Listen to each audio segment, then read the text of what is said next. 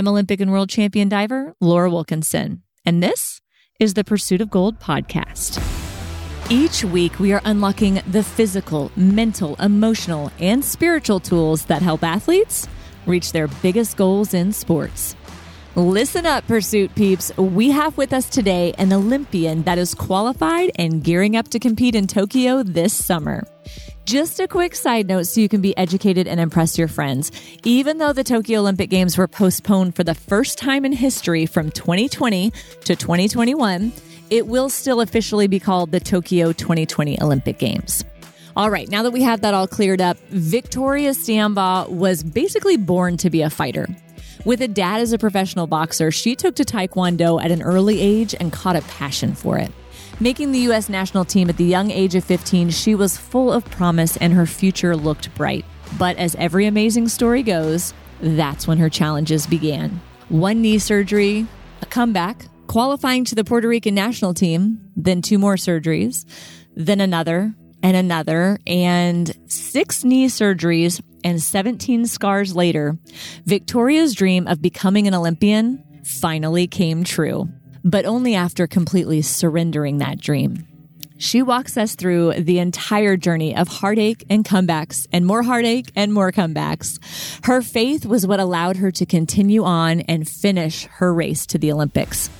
And be sure to stay tuned to the end because Victoria turned the tables and asked me several questions and wanted some advice on how to approach her first Olympic Games.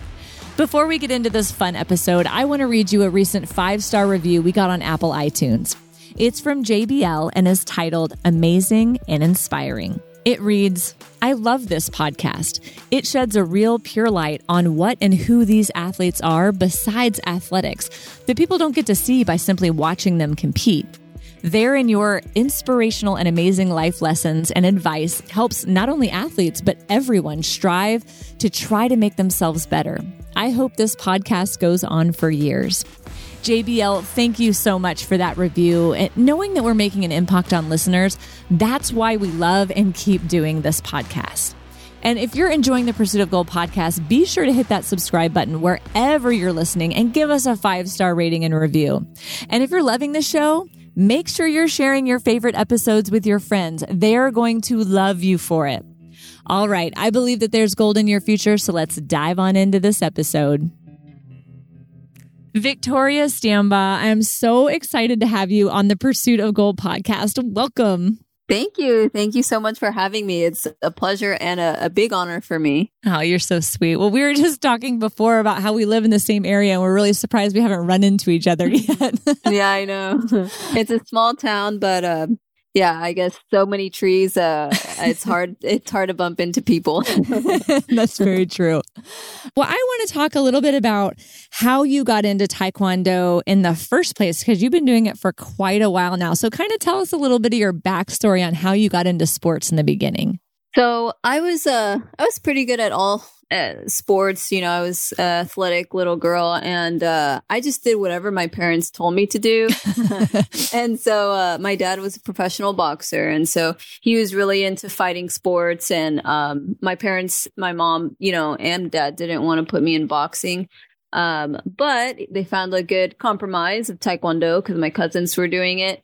And so they just told us to, you know, join in, and we did. And, you know, I did it because my parents told me to. My cousins were doing it. So, you know, I guess that was motivation and, you know, felt like I had to do it. And then eventually, you know, I found the love for it. So how old were you when you started?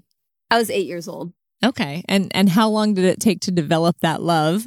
Not too long, actually. I would say, I want to say like 9 years old, especially when I had my first competition. I was 9 years old. I was a blue belt and I won gold. And it was just an easy day for me. And it was so much fun.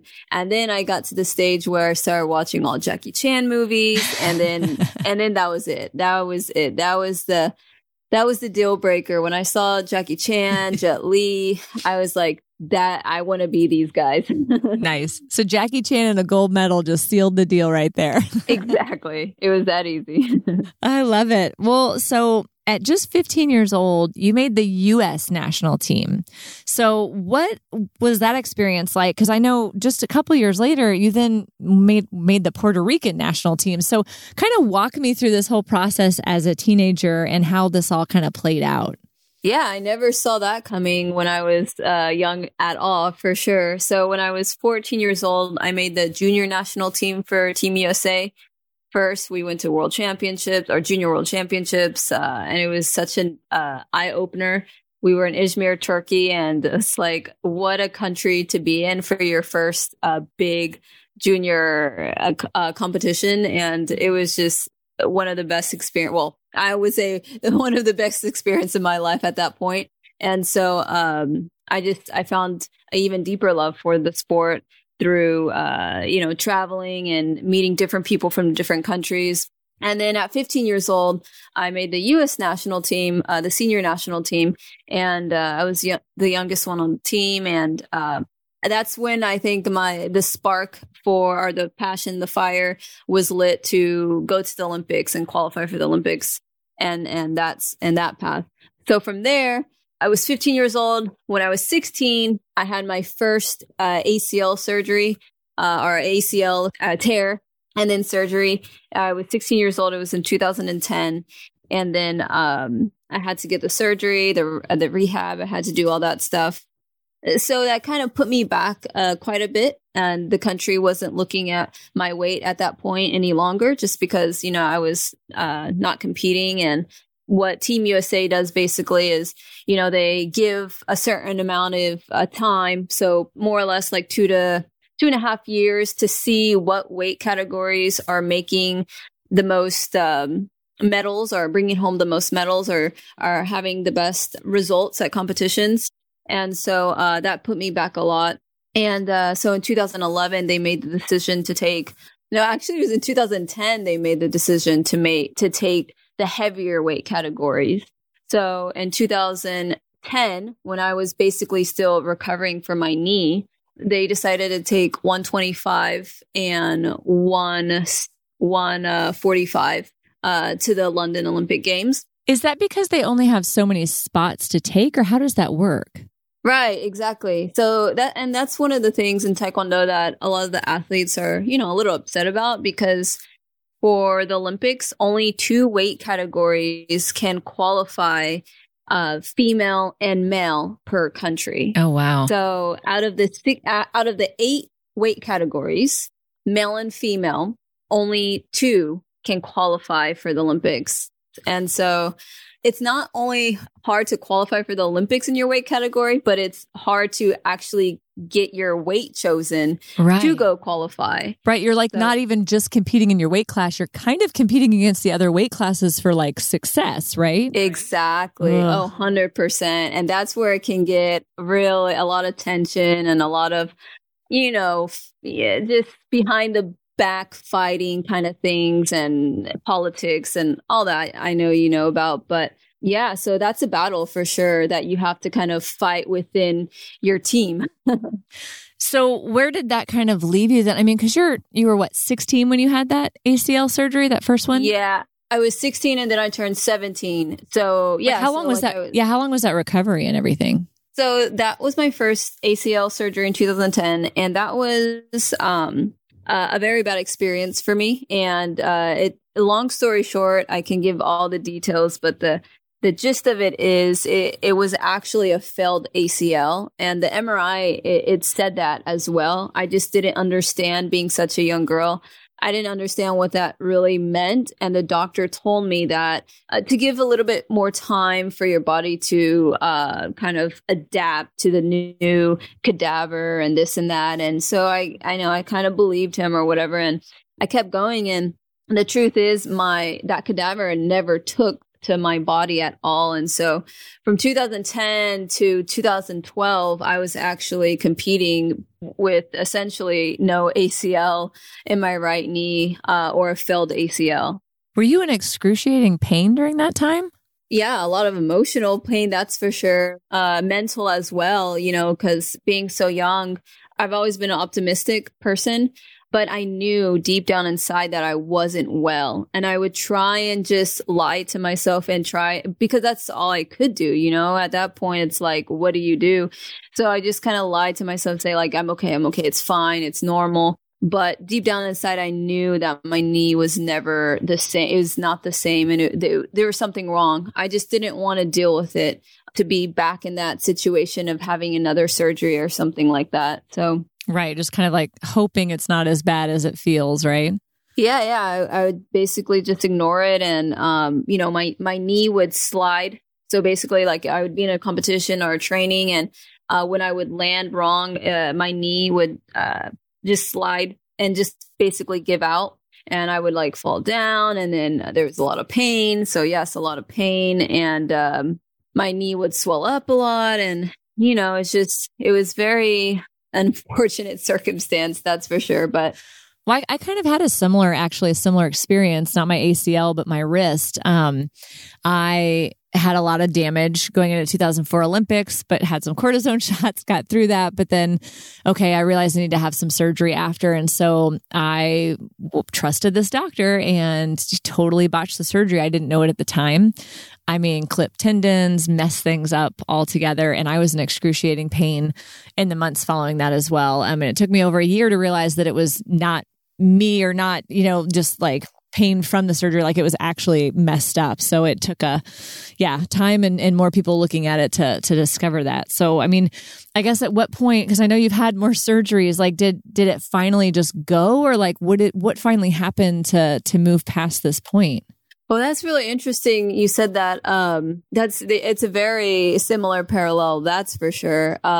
Did you ever, how long, if you don't mind me asking, how long was it until you actually took an action? Well, again, I was trying to get back up on 10 meter quickly. So I thought maybe it just needs more time, maybe because I'd never had a wrist surgery before, and I kept kind of like you, just wanted to look at the positive side, like maybe I'm just rushing this too fast, but I thought maybe that was going to be my last year competing. And when I decided to keep going, it was like maybe so it's probably a full year until I had it looked at again, and we were in season. So then I waited so it's probably a year and a half, I think, until I finally had another surgery. So yeah, it was a lot of pain.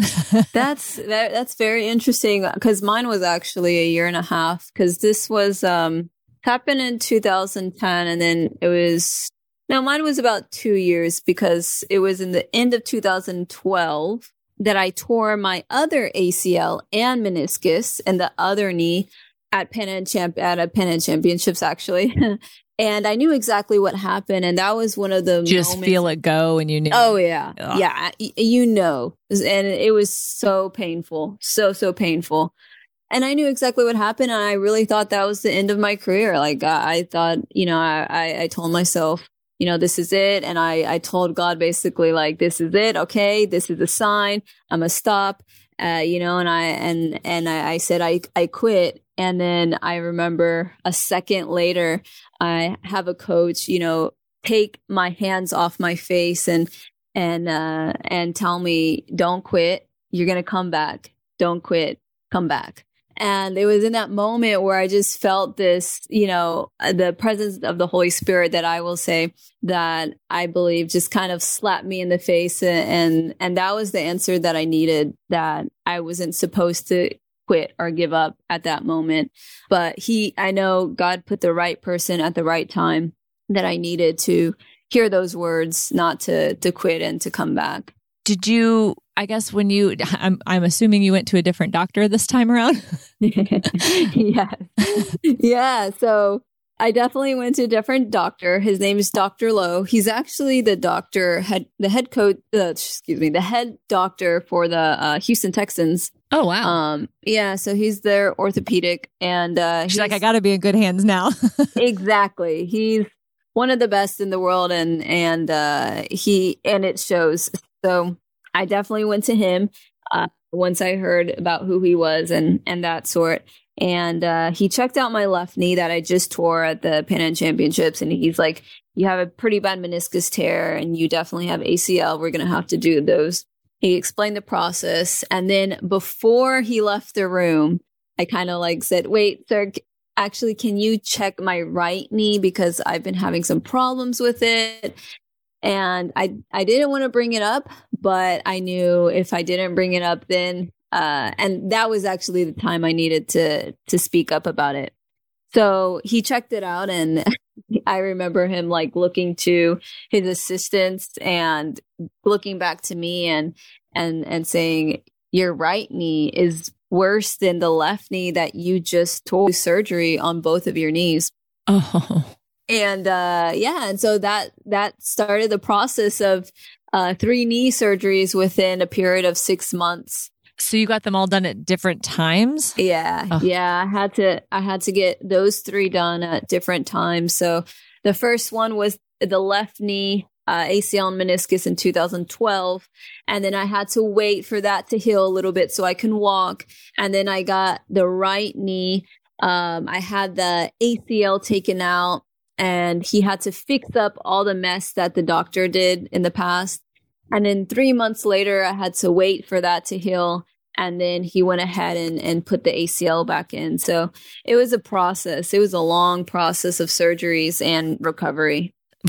I can't even imagine. So, I mean, how are you processing all of that? I mean, were you more optimistic because of who this guy was and what he was doing? Or were you kind of like, dude, I don't know. I mean, where was your brain at this point, and your emotions too? Right. I think soon as he checked my right knee and he said what he did, it just made me feel so good, because all these years, or the past couple years, I knew I wasn't crazy. I knew what I was feeling was not right. Because I would tell people all the time. I would tell therapists, I would tell my parents, and everyone would pretty much just say what all they can say, which is, strengthen it a little bit more, or maybe just a little bit more time. And because they're kind of like, you've already had surgery, right? Like it must be just lingering. Yeah. So, and what do they say at that point? So I was so excited that he said that. And, I was confident in him.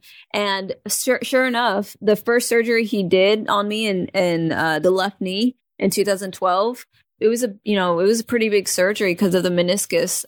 I felt so good. And I told my parents, I was like, this knee feels better than my right knee already. Oh, it's amazing. So it was really just me being able to feel my body. I guess I'm very in tune with my body. You have to be, right? Yeah. So, I was able to feel that, and I was able to feel that oneness, and, I was able to feel it, and that gave me the confidence. Man. So, I mean, were you excited then going in to have the right knee done also? Like, okay, maybe this is going to be normal again too? Yeah, I was so excited. It was kind of crazy, and the recovery was amazing. I felt so good. I got strong very quickly, and honestly, the biggest part of it was my faith, keeping my faith and asking God every single week, like, if this is your will for me, like, show me. Because at that point, I'm still young. I don't know what God has in store for me in my life. And my prayer, since I was young, is, show me what your will is. Show me what your will is. And so that was where I wanted to be in life. But at the same time, I have my passion of Taekwondo, right? And so I think I still was holding on to it as in like it was mine. I controlled it more than I let God control it. So I was still young, and I had to learn to eventually to release that control. But I learned that later in my life, and that was the best thing. That was the best experience that I have found in my life. That's for sure. Easier said than done, right? Right? Yeah. Yeah, no, I can relate to that totally. Well, so I want to come back to, like, you have these 3 knee surgeries within like a year, six months, you said, but you were competing already in 2014 and medaling at international competitions. And I mean, 2015, you did well at Pan Am Games and all these others I have at a Rio Olympic qualifier. So what was that? I mean, did you feel like you were going to be strong enough to come back for Rio? How did those kind of next couple years play out? Yeah, I felt so strong, and it was amazing. Like I said, I finally felt normal again. And that's why, and I know 100% that that ACL surgery, the first one, was complete horrible. Like it was a failed ACL, just like the MRI said. And I felt normal. I felt like my knees were tight, like nothing was going to give out on me. I had the confidence in my physical abilities at that point. I felt like myself again. And so, yeah, Rio was what I thought, what I was going to qualify for. I really thought, that was God's will for me, because he allowed me to come back and pursue the sport and pursue my dream and my passion of qualifying for the Olympics. And, but sure enough, Rio comes around and it wasn't my time yet. Well, how did that, what did that look like? That was a very interesting time in my life. Probably one of the most amazing experiences of my life. It was a time where I was in prayer and fasting and devotion and really seeking God of what his will was for my life. And if the Olympics was actually for me, if that was his will for me, because I wanted it so bad, right? But I wasn't sure if that's what God wanted for me.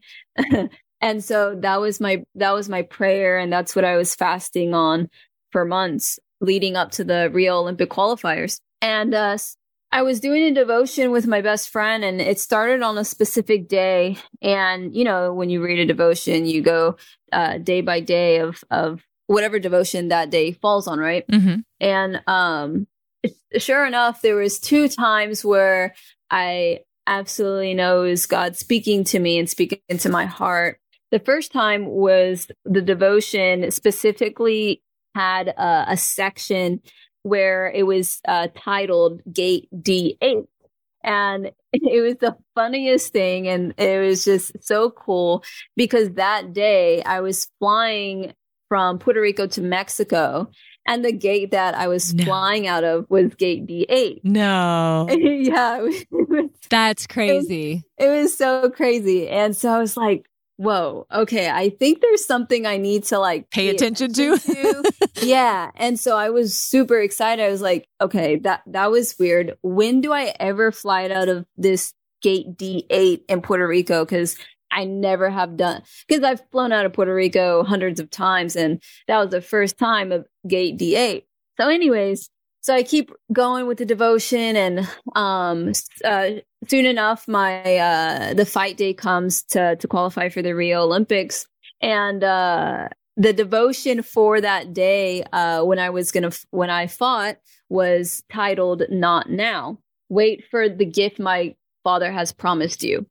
When I saw the title, I didn't want to read the devotion. Yeah, I could feel right? that. Mm-hmm. So I was like, that's weird. I'm not going to read this devotion today. And it was just the craziest event that happened at the Olympic qualifiers for Rio, where it was the qualifying match, and the girl that I was fighting, I was super confident. I had beat her 2 weeks before in a scrimmage, and I was just I already felt like I already won. I already qualified for the Olympics, and that was the wrong kind of mentality and thinking, right? So sure enough, I don't win, and it was a very, very badly judged or refed fight. But to sum it up, I lost by 1 point, and I was very shocked, and I was in just complete, I was shocked because of the way the judges handled it, and it was very badly done. I just felt like, something was robbed from me, like that was mine, and I felt completely robbed and hurt, and I hated the sport for a good day or so. Mm. I wanted to quit at that point, and I was just heartbroken, and I just couldn't understand how and why that would happen to me. And then sure enough, the very next day, I was like, okay, let me read the devotion I was supposed to read yesterday. And as soon as I read it, I just feel this huge presence of love and the presence of just peace and happiness, something I can't even describe. But what I picture is kind of like God just wrapping his arms around me and giving me a hug. And at that moment, I was able to continue on And it was actually just the very next day where I was like, okay, I'm going to go for Tokyo. Wow. That quick. That quick. Yeah. That's really beautiful. And what I want to go back real quick before we jump into the next couple of years. Because you switched, like we said, from US to Puerto Rico. Like, how did that all play out? We never really talked about that. Right. So in 2010, right, the USA decides not to take the smaller weight, which is my weight, and they take the heavier weight. So at that point, I'm like, wow, well, I want to go to London. I have to go to the Olympics. So I was like, I'm going to look for a different country that will take me. And I have Mexican background and Puerto Rican background. And so I was looking at Mexico, and I didn't really like, kind of how they handled their national team, just because like you have to live there and this and that. And I wasn't interested. And then I heard about Puerto Rico, and then the president of the Taekwondo Federation in Puerto Rico heard about me, that I have a Puerto Rican family, and he invited me. And in 2011, I went to Puerto Rico, and I made Puerto Rico national team. Oh, wow. And yeah, that was it. And you just kind of loved being with Puerto Rico since then? Yeah. At first it was really hard. Like, not gonna lie. Like, I was still Team USA, and it was really awkward for me kind of having to transition that. And I didn't feel my Puerto Rican blood yet. And so it took me, a couple years to really feel like, yeah, I'm Puerto Rican. This is my team. This is my country. And this is who I represent. And so, that was an interesting transition. Yeah, that happens a lot in my sport too, where people with connections to other countries, they know their opportunity is sometimes greater there. So they try to petition the same way to see if that's a possibility. So I'm familiar with that. Like, that's not a weird thing to me. I've not been through it myself. So yeah, I was just kind of curious how that affected you. I love that you're fully in now, though. That's awesome. But I mean, kind of, because how you qualify at the Olympics, though, it's really like international based, right? Like, it's not so much a team qualifying, is it? Like, is it, explain it to me. Let me just stop talking over myself and explain to me how the like Olympic qualifying works. Okay. So for Taekwondo, there's two ways to qualify. The first way is if you're ranked in the top 6 position of your weight category, you automatically qualify for the Olympics. Like in the world? In the world. Okay. So the top 6 players, they automatically qualify into the Olympics. Okay. Now, after that, there's regional qualifiers for each continent, right? So there's the Pan Am qualifiers, there's the Oceania qualifiers, there's the African qualifiers, there's the Asian Olympic qualifier, and the European Olympic qualifier.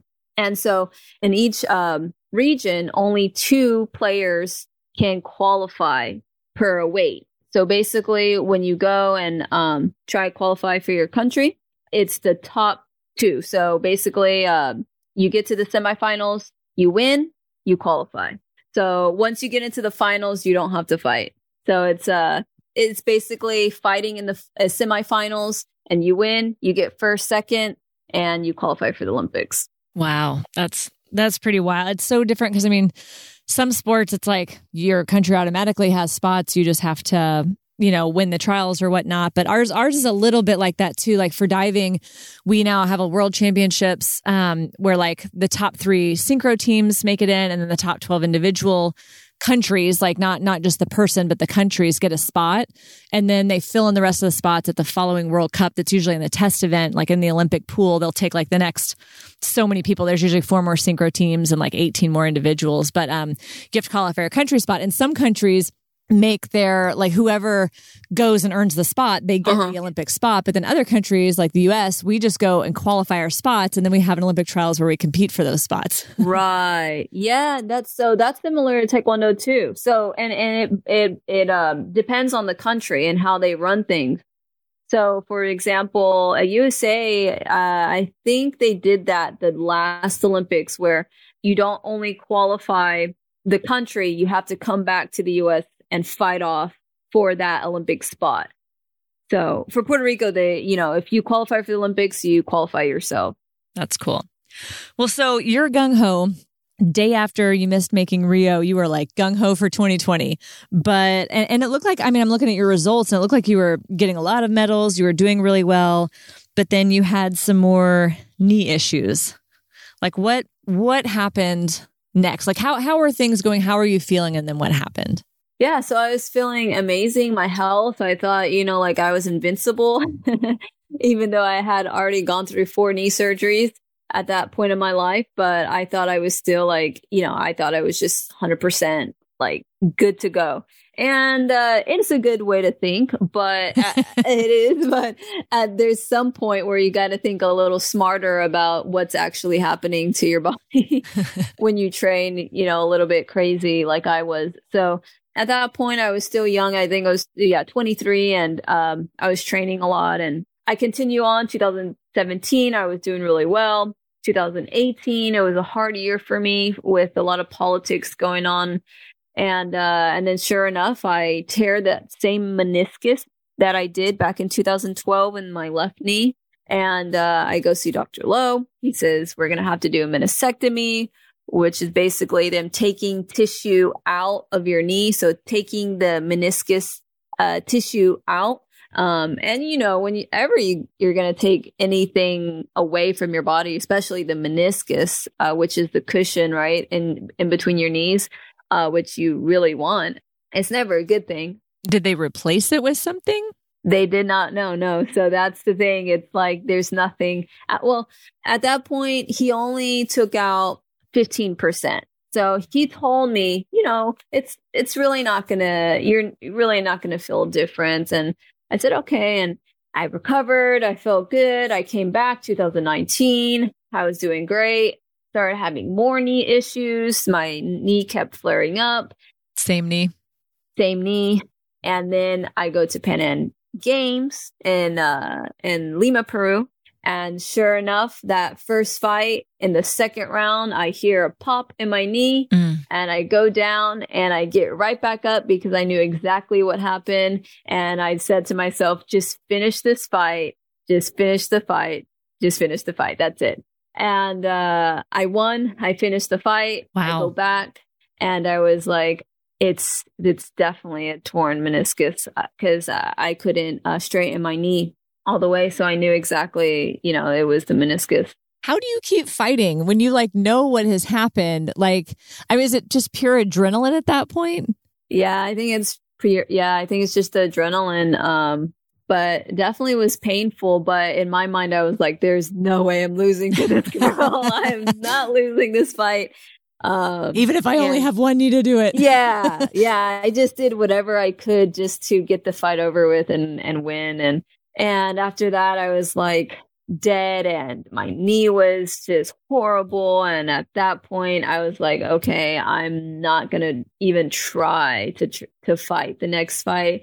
The doctors told me, they're like, oh, it's just a sprain. It's just a sprain in your knee and this blah, blah, blah. And I was like, no, I don't believe you. They're the doctors there at Lima. Mm-hmm. And I was like, no. I know what I've done. I know. And they kept telling me, oh, it's fine. You can keep fighting. I was like, all right, I'll go.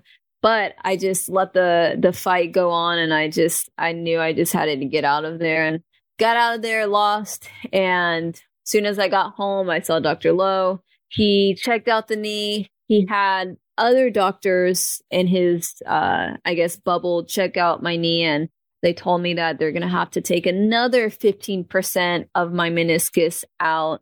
And, at that point, that's 30% total. I'm looking at 70% of my meniscus left, right? And at that point, I'm just like, well, I mean, are you sure? Is there any way you can sew it and repair it instead of, just cutting it off? And he assured me that if he were to repair it, it would just bust again because the tissue was just not good in that area. Wow. So there's no point of trying to stitch up bad tissue. It's just not going to work. And so I said, okay, let's go get it over with and let's get the surgery done. And so I had my 6th knee surgery, August 2019. And the surgery did not go as I thought it was supposed to. So apparently while I was in surgery, Dr. Lowe had to go out, speak to my parents, and ask them permission to do what he did not think he was going to have to do. But it ended up being he had to take out 70%. Oh, basically my whole meniscus. Oh my goodness. He had to take out the rest of the meniscus because from what he told my parents that the tissue is just done. It's all worn and torn and it's just wear and tear, right? And he asked for their permission and they told him whatever he feels is best. And so I woke up after surgery. I was super happy. And then my parents tell me the news. I thought they were playing. I didn't believe them. And then Dr. Lowe comes and tells me what he had to do. And at that point, I just start bawling. And I was like, how could you do I was like asking him, like, how can you do that? You just, and I didn't say this out loud, but in my mind, I was like, you just took my whole career away from me. Like, you just took my abilities away from me. Like, how are you going to take out my whole meniscus? I can't be an athlete with no meniscus. I can't be a recreational human being with no meniscus. At that point, I really did feel like everything had to come to end, not because I wanted to, but because I had no choice. And he was very down about it. He was not, I can tell he was sad, but at the same time, I trusted, his decision at the time. It's just not something that I wanted to be done, right? No one wants that. So anyways, I thought that was going to be the end for me at that point. And then sure enough, God always sends the right message, the right person at the right time. And it was my mom's friend who sent me a letter just randomly. She had no clue I had surgery that day. And she just sent me a long letter. It was in a text message and it said a lot of things, but within the message, she said, God has seen how many times you've overcome and how many times you've prayed, and God has seen your tears and He's with you. Don't give up. Keep going. And a lot more stuff, but that was to sum it up. And then when I read that message on that day, I was like, was this another God wink, or is this just, a coincidence? Because at that point, the optimism, the optimism wasn't there. And I know now that was a God wink. But then I just couldn't see it. And so I, day by day, I just let life go on. And I heard about Puerto Rico, they said, we want to take you to the Olympic qualifiers. And at that point, I'm like, man, I don't know, like, if I should do it. I didn't tell them about my surgery. Oh, wow. Yeah, I just kept it very hush hush. I didn't want to tell anyone, but they chose me. And I was like, okay, let's see how things kind of play out. And sure enough, like about 2 months go by and I was feeling okay. I was feeling like, hey, I can actually kind of move. I can kind of kick. I can do, Taekwondo stuff like I used to kind of. And, just with time, I started getting more confidence. I started, seeking, help, for, mental help, with overcoming such a big surgery and setback. And, it was definitely something that really helped me. And then, just my faith, that was really the only reason why I decided to keep going. I told God, open and close the doors in my life. If this is meant to be, then open the doors. And I pray that it will just be so obvious that I have to take this path. But if this is not what you want for me, Lord, I surrender. I'm done. I'm done trying to control my life. I'm done trying to control me qualifying for the Olympics. I'm done trying. I completely surrender everything to you. If I'm going to qualify, you're going to allow me to qualify. But at this point in my life, I'm done. I was done emotionally, mentally, physically, spiritually. I was just drained. And, that's when I just released total control. to Christ and let him handle it. If it was meant to be, it's going to be. And I just took the back seat. And what happened? Walk us through it. And the best decision of my life, right? Because, I'm getting ready for the Tokyo Olympic qualifiers. I'm having, a lot of doubts in my head. And I know that's just the enemy's attack, right? He attacks our mind first. And at that point, I knew, and I told my boyfriend at the time, now fiance, that, Juan, if this is going to happen, this is going to be a miracle. And this is going to be only by the grace of God, because I don't physically feel like myself yet. And I don't have that confidence yet. And that was about maybe 2 months before the Olympic qualifiers, and Christ was my confidence. That's the only way I was able to keep going and walk in the stadium Olympic qualifying day and just be at peace and happy and no pressure at all. And I qualified for the Olympics. What was that moment like when you realized what just happened? I just felt the most amazing presence of peace and joy and happiness again. And I couldn't believe it. I couldn't believe it. I jumped on my coach and it was the best day of my life. And that happened the day before the world shut down too? Isn't that crazy? Yeah, it happened. So I qualify and then boom, the next day, the whole world shuts down. There's no Taekwondo tournaments, no tournaments for any sports, I believe. And everything shuts down. And I did not see any of that coming. So nobody did. No one, right? So it was really strange, but man, look at God. The timing is too good. So how did you feel with things shutting down? I mean, your spot stays confirmed, right? Yeah, my spot was confirmed, and everyone who qualified for Tokyo, they assured all of us athletes that you guys are qualified for Tokyo. No one's going to take that spot away from you. Awesome. So now the question is when we're going to have the Olympics, and that's what I was just kind of waiting around about. And I prayed about that too, of like I do everything you have to, but I was so happy and I was so relaxed that I was just enjoying that win. And I was just like, whenever God has, if the Olympics are going to be this year, the next year, I know his timing is perfect and his way is the best way. So I was very at peace. So I have to ask you a question, because in your bio, you talk about your knee surgeries, but you also talk about your 17 scars on your knees. When you look at your knees, what do you see? What do you think about? Sometimes actually, I don't like wearing shorts, just because, you can see the scars when I'm wearing shorts, you can see them. And so it's not like a beautiful flow of skin.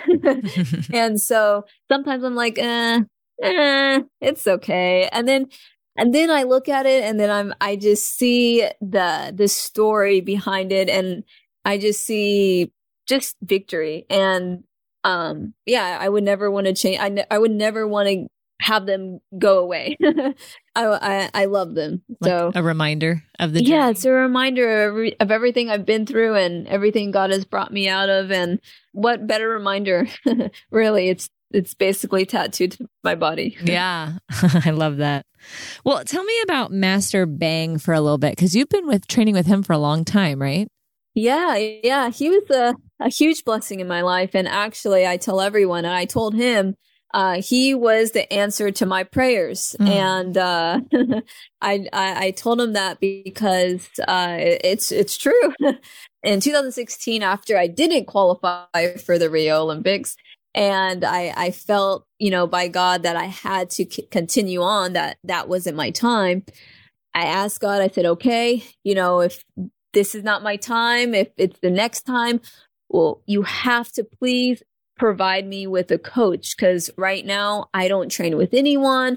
I hop around school to school. I don't have a trainer. I don't have a personal coach, someone I can call coach, right? And so if you want to be, the top of your game, you need someone that can get you to that next level. And at that point, I didn't have anyone. And so I prayed every day, every week, Lord, send me a coach that will take me to the next level, that will take me to Tokyo. And I thought I was going to have to move out of the state, maybe even out of the country. And so I was looking around for coaches who, I wanted to train with. And so I thought I was going to have to travel out, and I was, coming to peace with that. And then I got a message in the summer of 2016 that Master Bong was going to open up a school here in Houston, and if I would like to join. And when I got it, I didn't believe it. So I was just like, oh, hey, yeah, sure. Just please let me know when you open up. I just didn't quite believe it, because Master Bong was at the Rio Olympic Games right then and there, coaching Mexico at the Olympics. Wow. And so it was just I was very confused about the whole thing. But then sure enough, September comes around, and I get another message saying, hey, we're having training with Master Bong. Come this week, blah, blah, blah, blah, blah. I come, I see Master Bong, and I was like, whoa, this is trippy. Like, Master Bong, 5-time Olympic head coach for Mexico, is now in totally Houston. Knew who he was, huh? That's so cool. Yeah, I was very weirded out. And so I had to ask, I was like, okay, so what's the plan of action? Like, are you guys actually opening up a school here? And sure enough, and guess where we were training? Where? We were training at Legends. Oh, were you really? Yeah, that's where we were training at first for like 3 months. Oh, that's so funny. And so it's so funny. Yeah. And so they actually opened up their school 3 months later. And since then, since 2016, after the Rio Olympic Games, Master Bong has been my coach.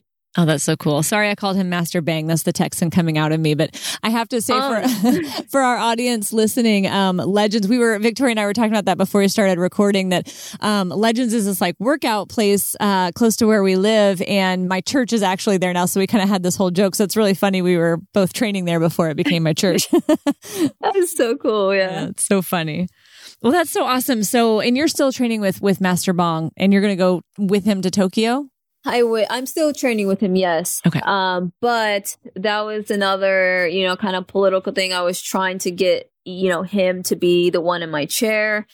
And you know how politics are, because he's not, Puerto Rican, or he's not, from Puerto Rico. They won't let him be in my chair at the Olympics. So I was like, okay, that's fine. Now, can you at least get him an Olympic credential?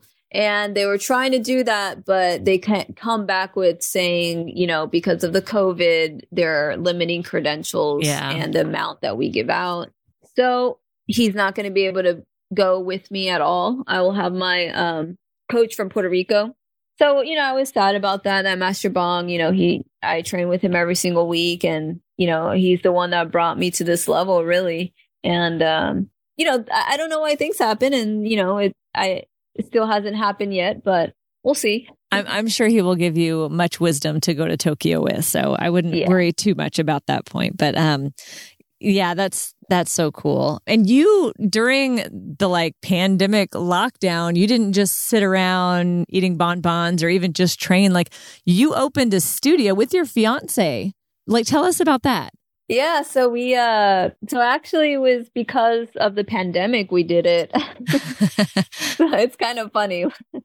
But I never saw myself opening up a Taekwondo school at that point in my life. But my fiance and his best friend, they were always talking about opening up a parkour school, and I was very supportive of it. And I was always trying to tell them, yeah, you got to do it. And they wanted me to kind of join, and I wanted to join because, shoot, that would be really cool. A parkour and Taekwondo school. Who's heard of that? And I told them, okay, well, let's make a deal. If the Olympics are delayed for next year, we'll go ahead and open it up starting now. But if the Olympics are this year, we'll open it up after the Olympics are over. So they were delayed. And so as soon as we found that news out, boom, we started looking for places and we found the place really quickly. And yeah, and then it just went from there. And we opened in September of 2020. That's so cool. So do you coach like full time there? Yeah. So that's my job, right? Right now, I'm actually taking a step back, and I brought in another master instructor, and he's amazing. The students love him, so I'm so happy. So he's phenomenal. But before him, before all this, I was coaching there every single day, and yeah, it was. What do you have the Olympics to focus on or something? Yeah, right. So we got to take a step back a little bit, but my students are in great hands, so I'm very happy about it. That's cool. When you get back, you'll have great stories to tell them, so it will definitely be worth it, I'm sure. Well, now I understand you had some questions you wanted to ask me. You wanted to turn the tables a little bit. Do you have those with you?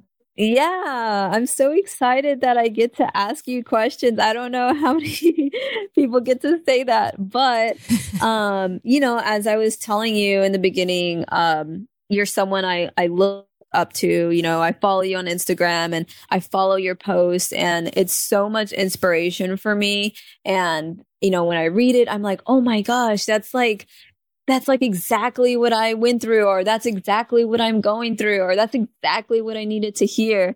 And I was just like, man, I wish I can talk to her.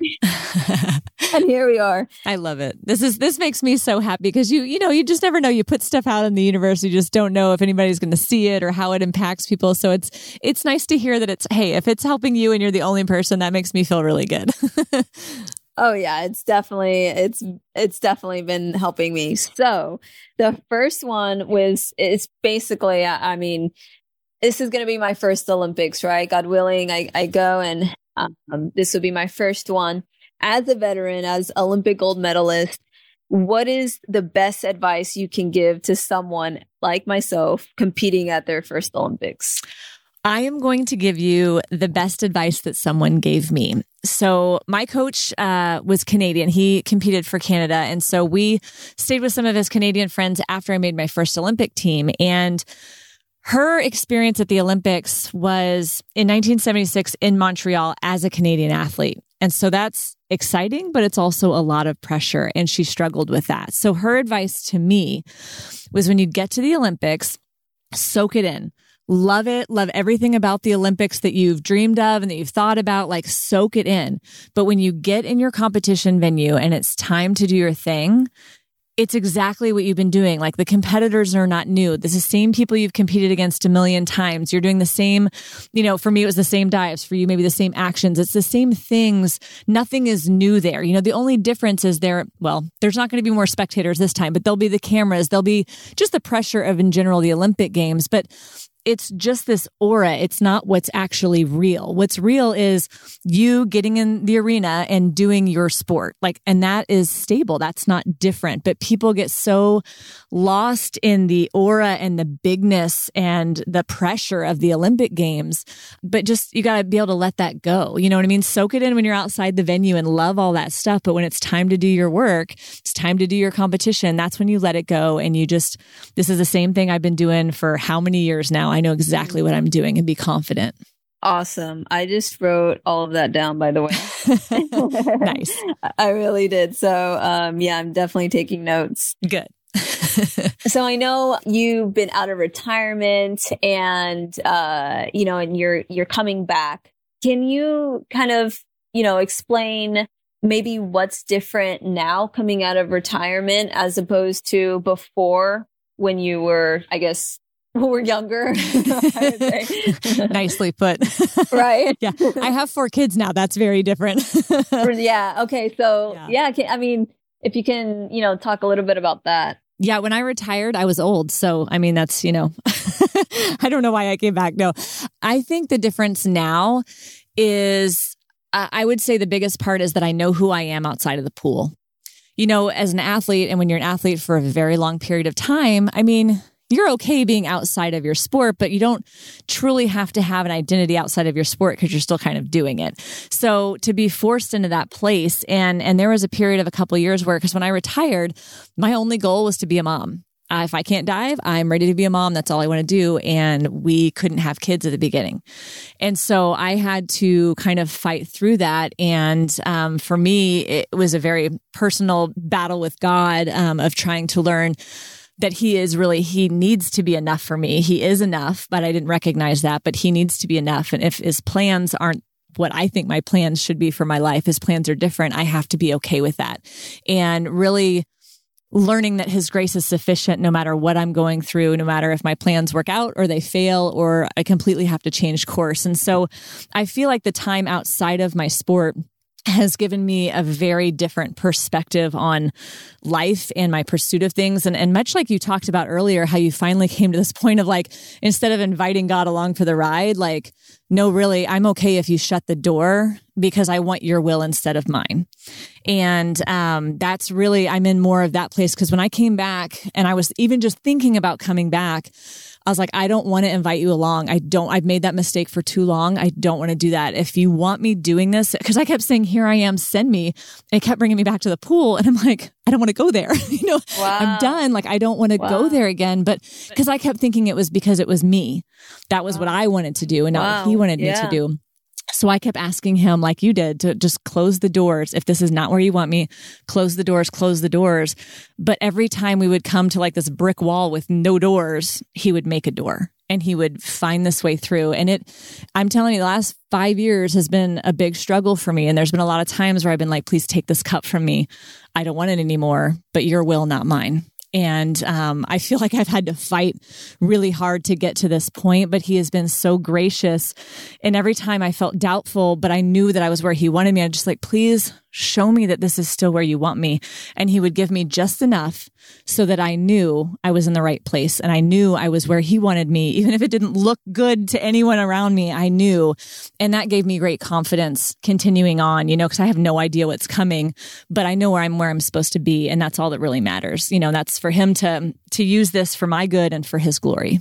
Wow, that's so cool. I everything that you just said, not every single detail, but to sum it up, like I can identify with that so much through kind of just I told you, like I wanted to stop. I didn't want to go on any longer, and the doors just kept opening up, and I was just like, well, if this is it, you're gonna have to do this because I'm done trying. So that's so cool. I love hearing that. I know I very much resonated when you were telling your story. That's so cool, man. During the finals for that Olympic gold medal, can you kind of tell me or run through your thoughts during the finals? Yeah, there were a lot of thoughts. It was a crazy finals. We do 5 dives in the finals, and the first 2 rounds were okay, but I was way behind. I was coming from behind, and I knew that. But I love quotes, and so one of the quotes that I love was, you don't have to have the lead if you have the heart to come from behind. And I had already come back from breaking my foot in 3 places. It was still kind of mangled as I had a bone that had calcified underneath my foot, and I was still in a lot of pain, but I knew that I had the heart after going through what we had been through. And our 3rd round, it was kind of funny because my headphones totally died. And I always listen to music in between to kind of get me in that right headspace. And my headphones died. And I wanted to totally panic, but I remember looking at my hand and imagining this mustard seed in my hand because I had seen that like years before in some youth group. And I remember that verse about mustard seed faith. If you have faith as small as a mustard seed, you can say to this mountain, move from here to there, and it will move. And I remember I kept staring at my hand, thinking about how tiny that mustard seed was. And I was like, surely I've got that much faith. And it was really cool because I became very confident for that dive. It was when I knew I could do well. And when I hit that dive, the cool part was I felt really good about it, but I knew I was still so far behind. But then this very dramatic thing happened where all 4 of the girls that were ahead of me missed their dives. And I couldn't see the scoreboard, but at that point I had caught up and I was actually leading by like a point. But I knew at that point, like I had a shot. And the next 2 were there's so much in there. I don't want to go on forever. But one of my favorite moments of the Sydney Olympics before my last dive, when I was waiting for them to call my name, I kind of had this moment where I realized that this was my dream. like being in the Olympics. I had a shot at a medal. Like I didn't know if I was about to end up first or I was about to end up fifth, but like I was I was living the dream. You know what I mean? And it just hit me. And I remember I was like panoramic picture in my mind of where everybody was sitting, where my coach was, where my teammates were, where my parents were. I can still hear my brother yelling, "That's my sister," across the pool. And I loved that moment because not everybody gets to walk out their dreams. You know, I mean, I've had a lot of big dreams that I've fallen very short of, but in that moment I was living it. And to me, that was one of the greatest things that I got to take away. And I mean, became even better. I got to stay on the award stand, but even if I hadn't, like that was worth it. Wow. That's so cool. I like visualized all of that. You just being there in the finals and thinking all that. That's so cool. What a feeling, man. Yeah. Okay. So, So how has your faith helped you throughout your career? I mean, so much of your story resonates with me just because it has been a very big part of my career. I felt like I really began to follow God in the middle of a diving meet, and he has just shown me lesson after lesson through diving because I think honestly, because that's sometimes the only way I'll pay attention. And, I'm very stubborn sometimes. And so it takes a lot to really catch my attention and to make me change. And I just love how he's used diving to show me these lessons that I have learned since to take outside of the pool and apply to my life. And then, all this time out of the pool, now back in, I have all these life lessons that I get to bring back into the pool that I feel like he's taught me. And I love that I feel very dependent on him too. Cause I mean, there's a lot of fear in my sport. There's a lot of, just like every sport, there's fear, there's physical challenges, there's mental challenges, all of those things. And I love that now I feel even more dependent on him than ever because, on paper, I look real bad. Like I'm 43, I'm a mom, I was out for a decade. Like I've got all these injuries, I've got a plate in my neck. Like I look terrible on paper, but it doesn't matter. You know what I mean? When I trust God, like he does these amazing things. And one of the verses he really brought to me when we couldn't have kids was, like that one in 2 Corinthians when Paul is asking him to remove the thorn, but God says, "My grace is sufficient." And I got stuck there for a long time because I was like, I don't think it is. He wasn't enough for me at that time. But when I recognized that he needed to be enough for me no matter what, I was finally able to move past that part where he says, "My power is made perfect in weakness." And, now I do want to boast about my weaknesses because that's the chance for the power of Christ to rest upon me and for the world to see, exactly what he can do. Because if you look at the Bible, all the people he chose to work through were not great. Like they're not strong, awesome people. They all had these massive issues, Yeah. And I just love that because that's how I feel sometimes is like, who am I that you would want to choose me to do this thing?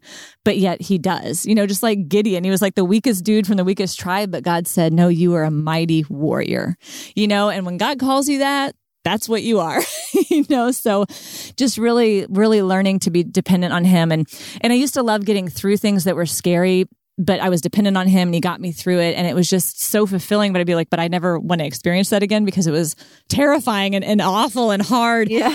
but then you're away from that for a while and you long for it because that dependence on him and that closeness you feel with him is so much better than having a comfortable life.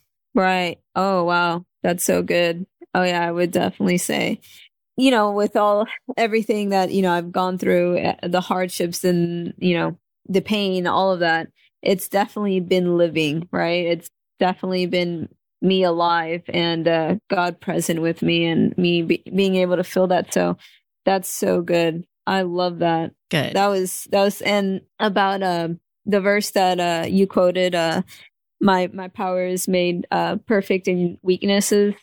That's one of my favorite verses. And it just speaks to me so much with, just, I guess, me not only being, I guess you can say weak with the physical circumstances that I have, but actually going into these Olympics, I think I'll be maybe one of the last seeded, if not the last seeded, probably because there's 16 in the division. And so I'll probably be either 14, 15 or 16. One of those depends. But regardless, on paper, like you're saying, I'm going in last seeded, one of the last seeded. I have all these physical limitations or surgeries. And it's just funny how that works. And God doesn't see any of that. He sees the bigger picture. So cool. And it's funny because I did tattoo that verse on my foot where I had broken it, and it looks right back at me. So anytime I have any question or doubt, I can just look right down at it. Oh, that's awesome. I love that. I love that. I have to see that. I would like to see. I'll send you a picture. Oh, yeah, please. All right. What was your biggest goal when competing at the Olympics? I love goals. So I always have all kinds, probably too many goals, but it's definitely gold, and winning is one of them. But I know in order to get there, I need to do certain things. I need to aim for certain scores, certain actions on my dive. And really for me now, when I break it down, the biggest thing that I need to do is stay in the moment. I need to not be distracted by what just happened or what's coming or any of the results or anything. I just need to stay in the here and now, very present with God, and just what I need to do in this moment. And when I can do that, that's when I feel free. That's when I dive my best. That's when I feel the most fulfilled. And there's those moments, and maybe you've had this, but when I really feel like I'm in that moment and I'm with God doing what I feel like I was created to do, it feels like an act of worship. Like when you're standing in church and you're belting out that song at the top of your lungs, you feel so connected. That's what sometimes diving feels like for me when I can bring it all together and be in the moment and be with God. It's a beautiful feeling. And that to me is the best thing. And that's where I want to be, because I know then the results will take care of themselves if I can do that. That's beautiful. Wow. So good. I definitely wrote that down. You're so cute. Yes. Well, yeah, that was pretty much all the questions I had. But I know you're going to team trials. Is that next week? Yeah, I leave next week. I don't compete. I compete on the 9th. I have prelims and semifinals. And then on the 13th, I have my finals. And so we do 5 dives in each round, and they add up all the scores cumulatively from every session. So it'll be like when your most consistent people, and the top 2 go. Oh, wow. Okay. And so this is Team USA trials. This is not international, right? Right. This is the Team USA. Yeah. Okay. So, wow. And they're doing it so close to Tokyo. It's always like that. Is it always like that? Yeah. For diving, gymnastics, swimming, and track, we're always right a month before. It's crazy. Wow. So interesting. Man, yeah. My parents have had to scramble to find places to stay before. It's always a little insane. That's so interesting. Wow. And then I have some, I think one more question that just popped in. I hope that's okay. But after this is the qualifier, or after you qualify, that's straight to Tokyo, right? Yeah. Well, we'll have time at home, but then, we'll go to Tokyo at some point. I don't think you can get to the village till 7 days before you compete or something. Right. I think it's 5 days before, for us anyways. Mm-hmm. They told us 5 days before. So, about, no one being able to enter Japan, no family, nothing. It's literally just you and your team. What are your thoughts on that? Not a big fan, for a lot of reasons. My kids were really upset too, and I was really upset they can't be there, but I'm really glad they can go to trials, which was hard enough to get into with ticketing restrictions, but really thankful they can see me there. But honestly, when I'm trying to prepare myself for that, I'm just looking at that as an opportunity. They can, watch on TV, they can get the full coverage. They don't have to worry about the traveling. My poor husband doesn't have to travel with 4 young kids all by himself overseas. But also that, we're going to kind of be holed up in the village. I don't think we can go very many places either. So I'm kind of looking as maybe I can just really spend that time dependent with God and just really, it's not a lot of time. Usually we're there for a month beforehand, in the village, and maybe we can go, I guess, to training camps outside the village, but we can only be there for a few days. So to me, that almost feels less intense. Okay, I don't have to be away from my family for so long. So I'm trying to find the good things about it. And I'm trying, what else do you do? I could be really depressed about it, but I can't change anything. So I'm really just trying to look at the good sides to it. And okay, well, what can I do with this as an opportunity instead of just being upset about it?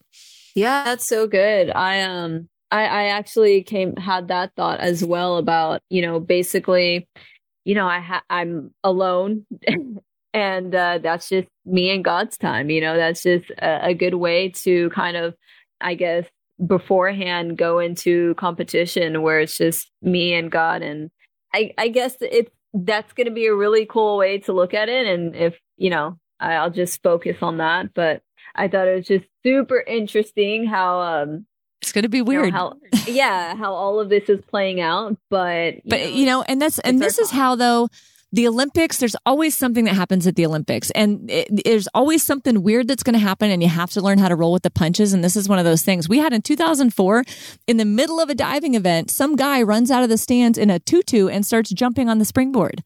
And like nobody stopped him. And this went on for like a while. It was ridiculous. After they get this guy out of the pool, everybody freaked out in the competition. Like China, of all things, like failed to dive. Russia hit the board. These were like our top teams. Like it was the weirdest competition because this guy got in there and broke everything up. So it's like, you've got to kind of expect the unexpected and just roll with it. You know what I mean? Just kind of let it like, okay, that's weird. And then let it go. And you got to be able to move on through that. So when you know the weird things are going to happen, then maybe it's a little easier when they actually come. Yeah. Like, yep, here it is. So that's a good point. Well, yeah, that was all my questions I had for you. I thank you for taking it. Of course. I'm so glad you had those coming on. That made this a little extra special. But Victoria, before you go, like, where can we follow you, support, and cheer you on online? So my Instagram page is Stambaugh Victoria. And so it's just my last name and my first name. Or is it, I'm sorry. We'll make sure to link to it in the show notes. Don't worry. Yeah, it's Victoria Stambaugh. Sorry, that was my email. I get them confused, but my Instagram is just Victoria Stambaugh. So you can catch up with me there on Instagram or my Facebook, Victoria Stambaugh as well. I'll be posting, I think I'm going to cut out of my social media, I think 4 weeks before Tokyo, and I'll have my fiance take over. Oh, that's good. So he'll still be posting updates and stuff like that. Yes. Awesome. And she's also got a website, victoriastambaugh.com. You can find out all about her history and her cool new facility and everything on there. So, yeah. Victoria, thank you so much for joining us. This was a real treat. I love that we just kind of turned it into a fun talk and you got to turn the tables. And hopefully I will get to hang out with you in Tokyo. But if not, we're grabbing a coffee before you go. Oh, absolutely. Yes, it's a deal. Awesome. Thank you so much for having me. Thank you so much for tuning in today. And please be sure to subscribe, rate, and review our show. This allows us to keep bringing on amazing guests, and it also helps other athletes to find this show. Make sure to check out the show notes to follow us on social media and learn more about our awesome guest. To hear all of our amazing episodes, head on over to thepursuitofgold.com or wherever you listen to podcasts. The Pursuit of Gold is proud to be a Podigy production. That's all for now. Make sure to tune back in next week.